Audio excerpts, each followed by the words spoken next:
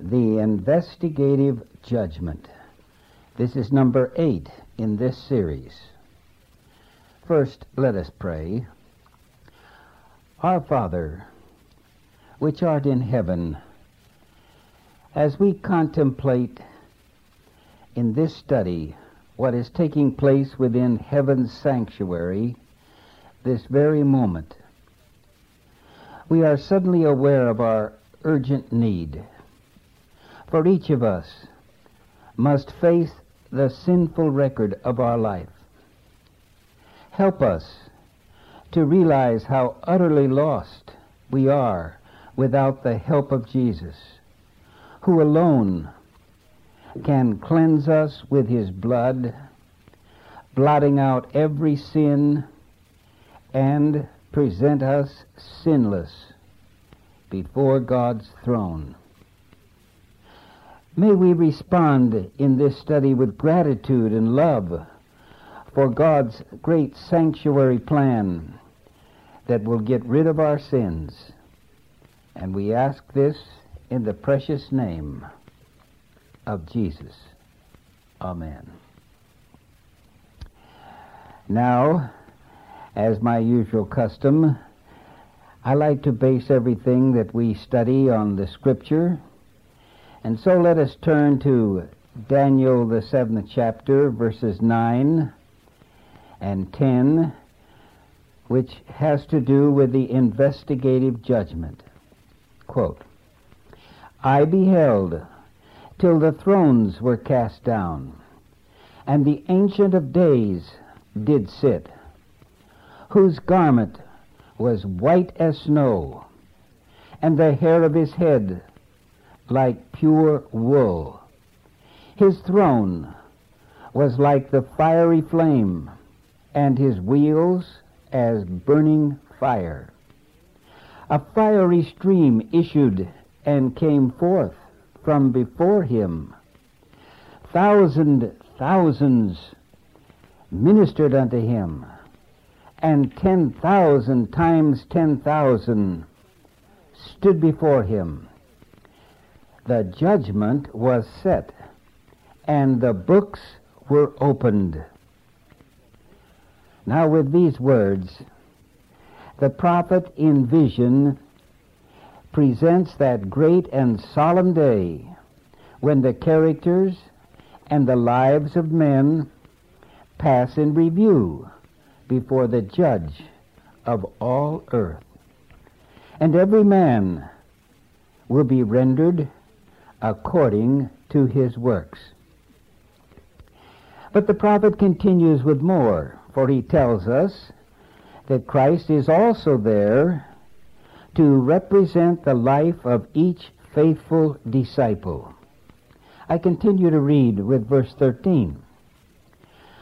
I saw in the night vision, and behold, one like the Son of Man came with the clouds of heaven, and came to the Ancient of Days, and they brought him near before him.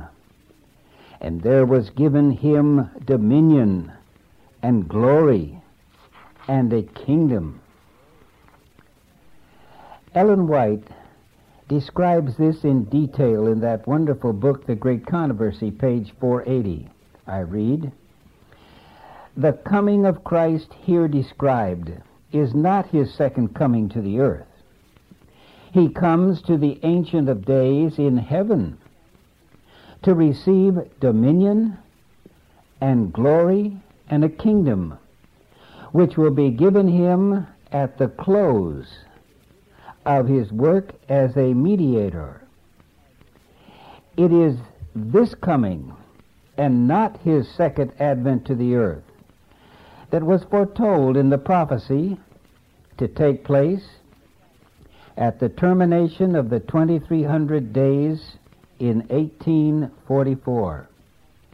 Attended by heavenly angels, our great high priest enters the Holy of Holies, and there appears in the presence of God to engage in the last acts of his ministration in behalf of man, to perform the works of investigative judgment and to make an atonement for all who are shown to be entitled to its benefits, unquote.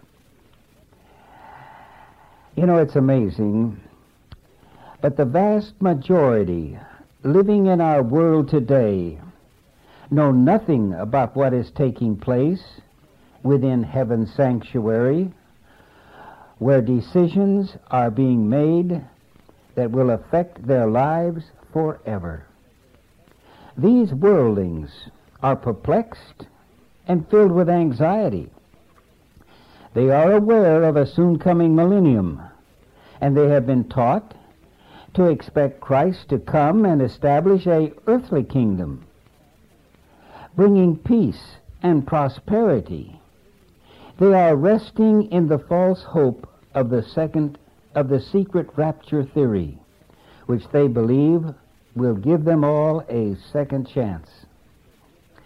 But to us Seventh-day Adventists, God has given to us the Bible and the spirit of prophecy, by which we know that the second coming catastrophic events will climax the investigative judgment that began in 1844 and will soon close when God declares, and I'm reading Revelation 22:11 and 12, "He that is unjust, let him be unjust still, and he which is filthy, let him be filthy still, and he that is righteous, let him be righteous still, and he that is holy, let him be holy still.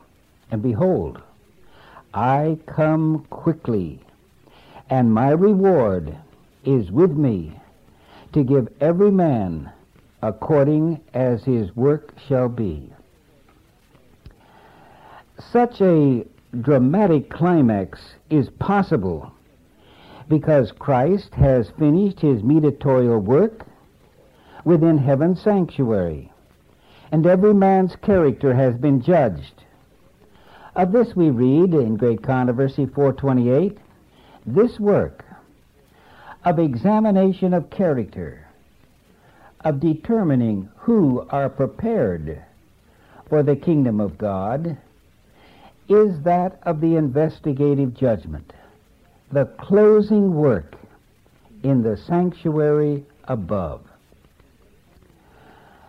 This investigative judgment concerns all who have ever lived and died on earth who professed a faith in Christ. When this work is soon completed, heaven's sanctuary will then focus on those who are now living upon this earth. Let me continue to read from page 490. "Soon. None know how soon it will pass to the cases of the living. In the awful presence of God, our lives are to come up in review," unquote. I know you will agree with me that one's heart trembles at the thought of God seeing what is in our book of records. For we read in Great Controversy 482, "Every man's work passes in review before God and is registered for faithfulness or unfaithfulness. Opposite each name in the book of heaven is entered with terrible exactness. Every wrong word, every selfish act, every unfulfilled duty, every secret sin, with every artful dissembling. Heaven-sent warnings or reproofs neglected, wasted moments, unimproved opportunities, the influence exerted for good or evil, with its far-reaching results, all are chronicled by the recording angel, unquote. What a shameful record we must face. But, praise the name of the Lord, we find in the Holy Scriptures that he will appear before the Father as our advocate and plead our case. Listen to this. 1 John 2:1. If any man sin, we have an advocate with the Father, Jesus Christ the righteous.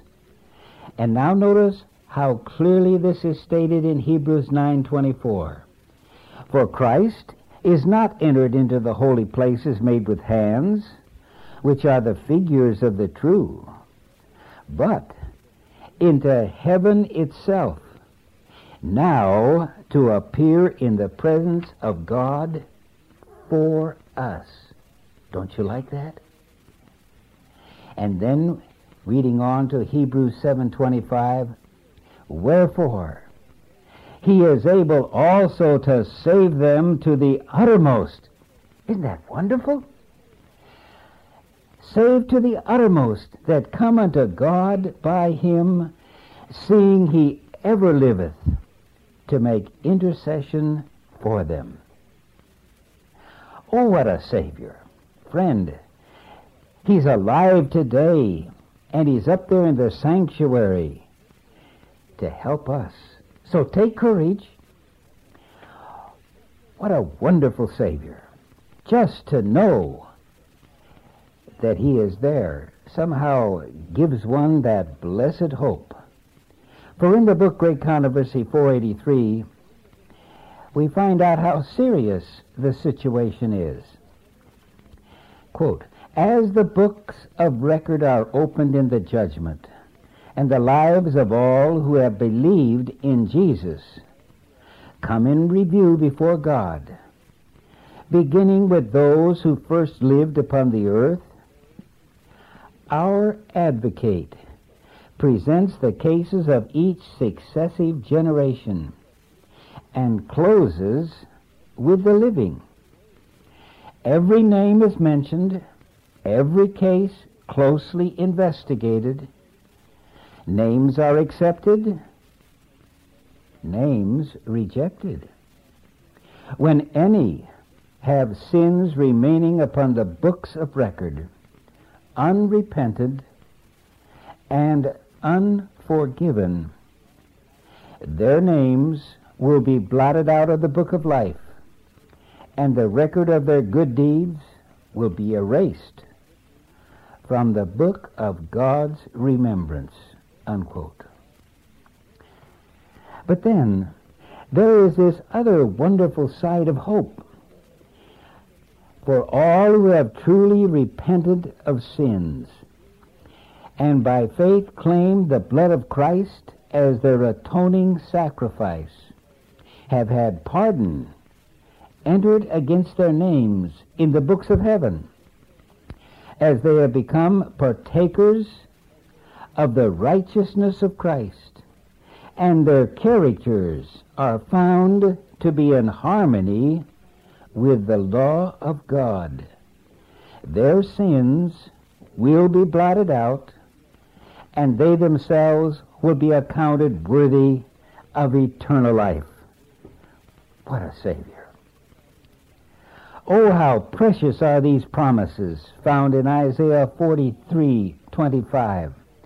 The Lord declares by his prophet Isaiah, I, even I, am he that blotteth out thy transgressions for mine own sake, and I will not remember thy sins. Can't you say just praise the Lord? And then we read in Revelation 3:5, where Jesus says that he that overcometh, the same shall be clothed in white raiment, and I will not blot out his name out of the book of life, but I will confess his name before the Father and before his angels. Thank you, Jesus.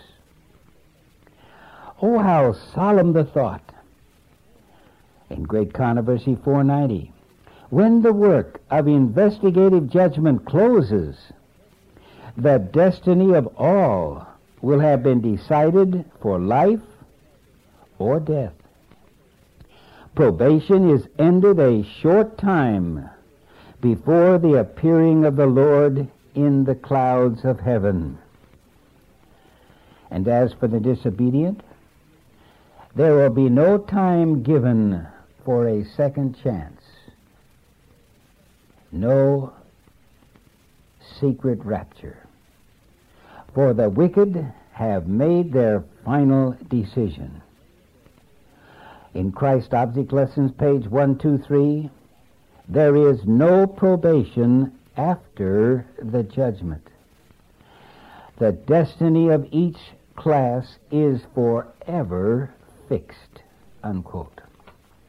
Now, since all the righteous, both dead and living, have been judged and found acceptable to God, but what about the wicked dead and the living? When will they receive their sentence of judgment? Reading again from Great Controversy 660. During the 1,000 years between the first and the second resurrection, the judgment of the wicked takes place, unquote. And so you see, this is in keeping with the Word of God as found in the book of Revelation, where it describes what is to take place during the 1,000 years that follow. I'm reading Revelation 24. I saw thrones, and they sat upon them, and judgment was given unto them. But we must never overlook this fact, that the judgment of both the righteous and the wicked is determined by God's eternal law. This is why we are told in Ecclesiastes 12:13, fear God and keep his commandments, for this is the whole duty of man. For God shall bring every work into judgment. And the Apostle James also admonishes us in James 2:12, when he said, so speak ye, and so do, that they that shall be judged by the law of liberty. And so as Christians, let us never forget what we read in Great Controversy 482.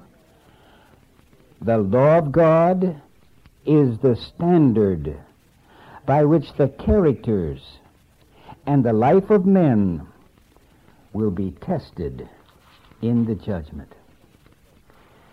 And then I found this amazing statement in Gospel Workers, page 315. Listen. The only question asked in the judgment will be, have they been obedient to my commandments? That's something we ought to always keep in our mind.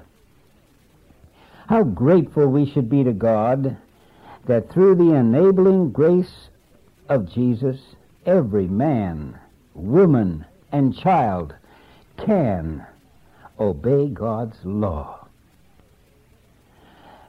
Now, let us plunge a little deeper into our subject. It should be noted that the investigative judgment is announced by the first angel's message in Revelation 14:6 and 7. I saw another angel fly in the midst of heaven, having the everlasting gospel to preach unto them that dwell on the earth, and to every nation, and kindred, and tongue, and people, saying with a loud voice, fear God, and give glory to him, for the hour of his judgment is come. The investigative judgment began in the year 1844 to examine all the professed believers to determine if they were faithful. We know that the time will come when the living professed Christians must also face a judgment. For this must take place before the 7 last plagues fall. You read this in Testimonies to Ministers, page 446.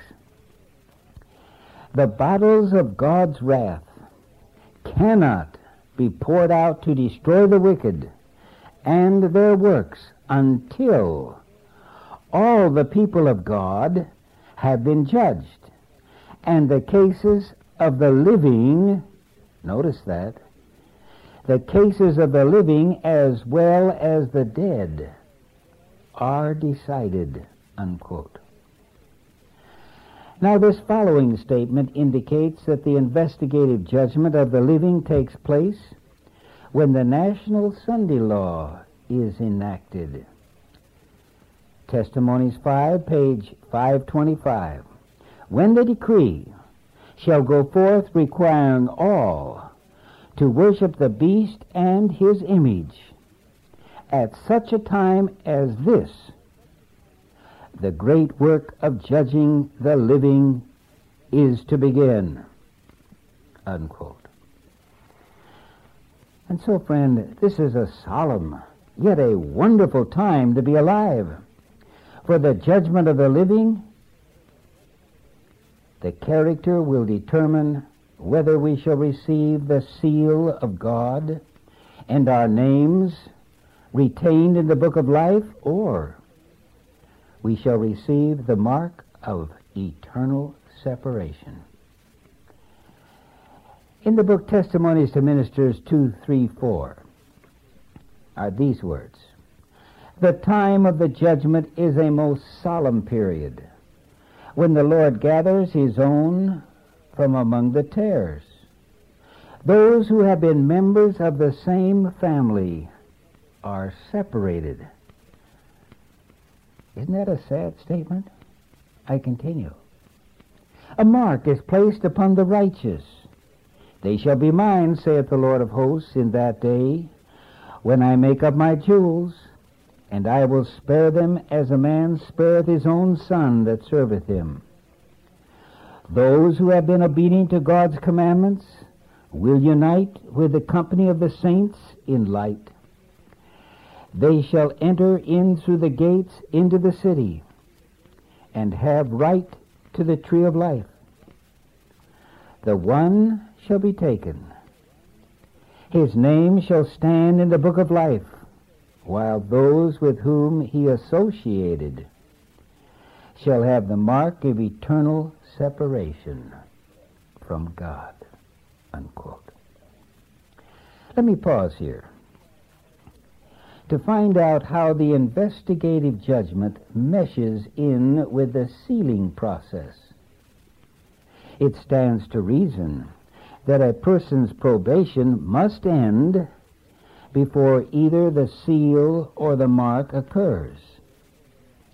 In the year 1844, when the investigative judgment began, it dealt only with the dead whose probation had closed. But when the National Sunday Law is enacted, the living must make an eternal choice between Sunday keeping or Sabbath keeping. Immediately the judgment directs the sealing process, or the verdict to receive the mark. Here again we should note, you will not find one place in the Bible or in the Spirit of prophecy that indicates that once the person receives the seal or the mark, that they could possibly change it in any way.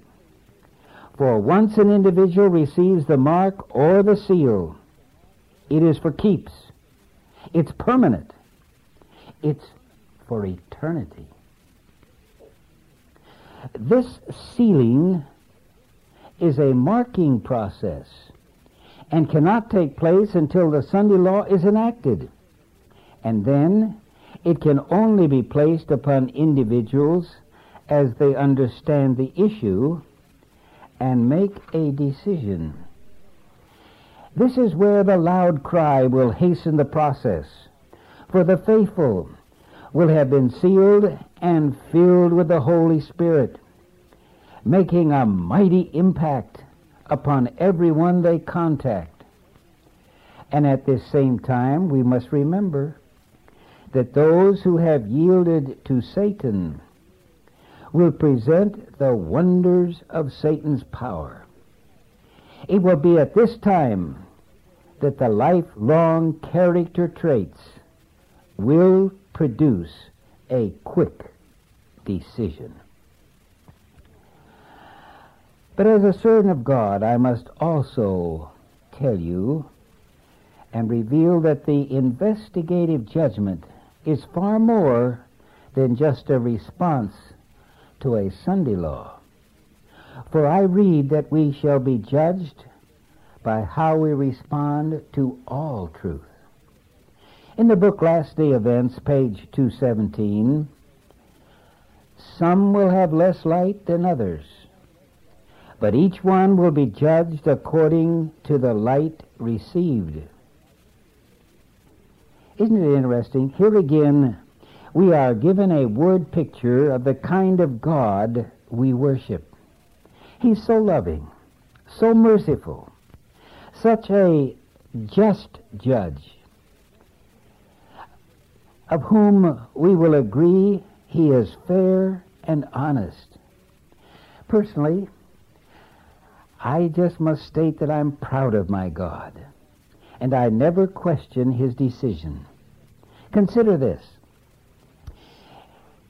Found in the Last Day Events, page 216. Many who have not had the privileges that we have will go into heaven before those who have had great light and who have not walked in it. Many have lived up to the best light they have had and will be judged accordingly, unquote. Isn't that wonderful? That's the kind of a God we have. And furthermore, in the book Great Controversy 605, everyone is to have sufficient light to make his decision intelligently. And once again I read in Bible Commentary 5:1145, none will be condemned for not heeding light and knowledge that they never had and they could not obtain. Isn't that fair? On the other hand, what about those who willingly reject light? Let me tell you about a woman to whom my wife and I were giving Bible studies. As we studied together, I discovered that she was all mixed up on the doctrine of salvation. So I tactfully suggested that we read several scriptures which I felt would help her to see the truth. Immediately she spoke words I shall never forget, for she repeated, "Don't tell me or read such from the Bible, for I don't want to change the way I believe. If you tell me, then I'll be responsible." Let me tell you, God has an answer for such individuals. In Bible Commentary 5, page 1145, those who have an opportunity to hear the truth and yet take no pains to hear or understand it, thinking that if they do not hear they will not be accountable, will be judged guilty before God, the same as if they had heard and rejected. There will be no excuse for those who choose to go in error when they might understand what is truth. in his sufferings and death. Jesus had made atonement for all sins of ignorance, but there is no provision made for willful blindness. We shall not be held accountable for the light that had not reached our perception, but for that which we have resisted and refused. A man could not apprehend the truth which had never been presented to him, and therefore could not be condemned for light he had never had. Then there is another aspect of the investigative judgment that few have ever thought of, for practical benevolence will also have a part. Testimonies to Ministers, page 400. The decisions of the last day turn upon our practical benevolence. Christ acknowledges every act of beneficence as done to himself, unquote. In the Desire of Ages, page 637, when the nations are gathered before him, there will be but two classes, and their eternal destiny will be determined by what they have done or have neglected to do for him in the person of the poor and suffering. How surprised and gladdened will be the lowly among the nations and among the heathen to hear from the lips of the Savior, inasmuch as ye have done it unto one of the least of these my brethren, ye have done it unto me. How glad will be the heart of infinite love as his followers look up with surprise and joy at his words of approval. And our God will also view the motive in such benevolence. You see, with God, it's the unselfish acts for others and their need that really count. For in the last day events, page 219, are these words: in the day of judgment, some will plead their good deed, and that as a reason why they should receive consideration. They will say, I set up young men in business. I gave money to found a hospital. I relieved the necessities of the widows. I took the poor into my home. Yes, but your motives were so defiled by selfishness that the deed was not acceptable in the sight of the Lord. In all that you did, self was brought prominently to view, unquote. Now, let us consider the thoughts about an astounding truth concerning the blotting out of our sins. In the book of Acts, we read, Acts 3:19 and 20, repent ye therefore, and be converted, that your sins may be blotted out, when the times of refreshing shall come from the presence of the Lord, and he shall send Jesus Christ, which before was preached unto you. Now, did you notice the order of events? First, the sins are blotted out. Then comes a time of refreshing, and this is followed by the second coming. Now, this is brought out very clearly in the Great Controversy, page 485. The Apostle Peter distinctly states that the sins of believers will be blotted out when the times of refreshing shall come from the presence of the Lord, and he shall send Jesus Christ, unquote. Then I found in the 1880 edition of the Great Controversy there is a bracketed comment that shows the close connection between the blotting out of our sins and the investigative judgment. Let me read this to you from Great Controversy 611, 1888 edition.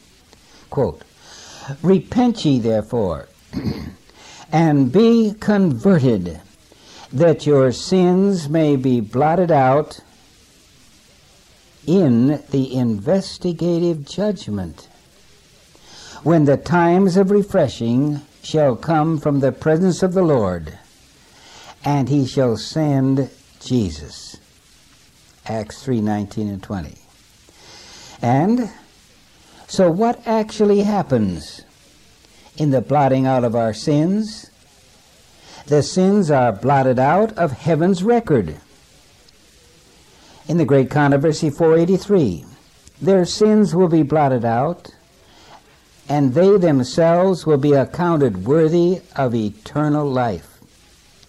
This is what makes possible the wonderful plan of salvation. For in Great Controversy 484, I read, "Satan, in his efforts to deceive and tempt our race, had thought to frustrate the divine plan in man's creation. But Christ now asks that this plan be carried into effect, as if man had never fallen." Did you get that? He asks for his people not only pardon and justification, full and complete, but a share in his glory and a seat upon his throne. You know, that's almost unbelievable. Praise God. And now hear this. Not only will our sins be blotted out from God's record book, but wonder of wonders, our sins will be blotted out of God's memory. Yes, you heard me correctly. Our sins will be blotted out of God's memory.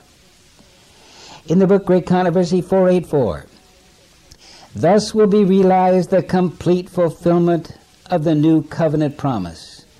"I will forgive their iniquity. I will remember their sin no more." In those days and in that time, saith the Lord, the iniquity of Israel shall be sought for and shall not be found, and the sins of Judah, and they shall not be found. Jeremiah 31, 34, 50 and 20. Since God will never recall our sins, I believe that we too shall never remember our sins in heaven. Praise the Lord. Volume 5, page 472 to 475, I read Zechariah's vision of Joshua and the angel applies with particular force to the experience of God's people in the closing up of the great day of atonement. As the people of God afflict their souls before Him, pleading for purity of heart, the command is given, "Take away the filthy garments from them." And the encouraging words are spoken, "Behold, I have caused their iniquity to pass from thee, and I will clothe thee with change of raiment." The spotless robe of Christ's righteousness is placed upon the tried and tempted, yet faithful children of God.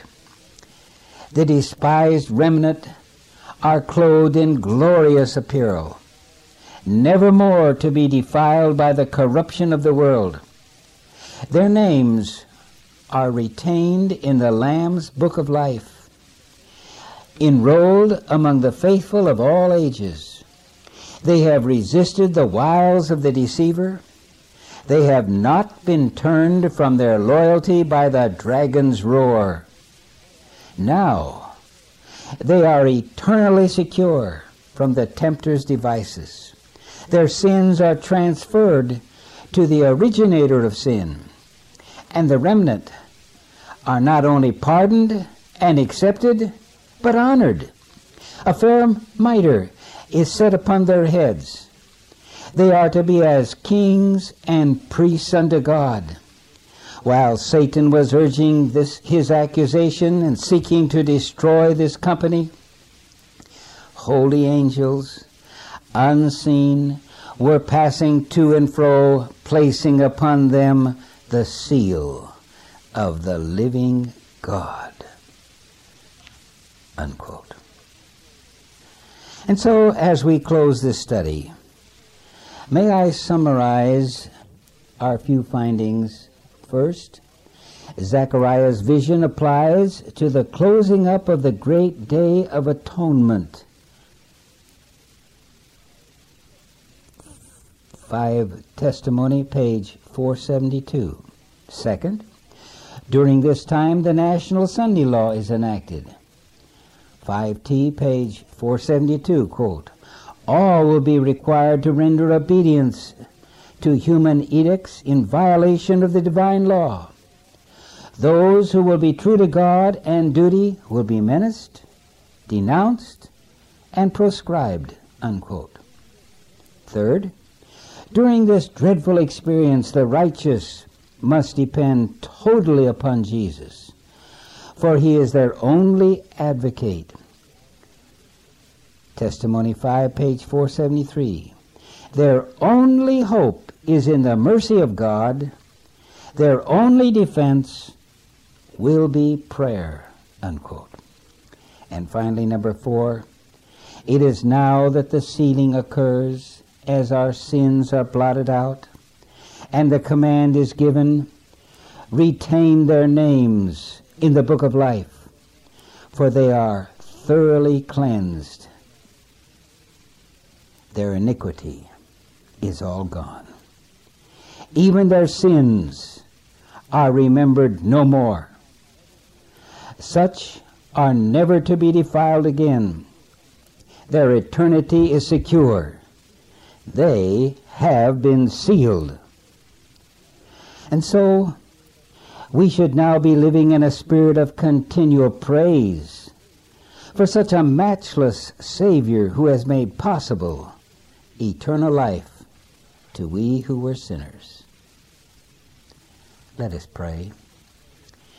As we have contemplated thy wonderful plan of salvation, help us now, Lord, to so live day by day that when the investigative judgment comes to our name, we may be found to have prepared for this time by thy divine power of divinity, ready for every sin to be blotted out, ready to be sealed for eternity. Amen.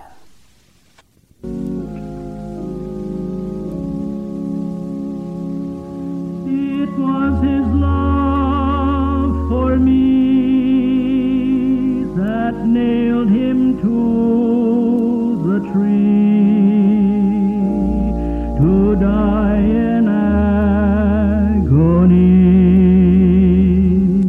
for all my sin.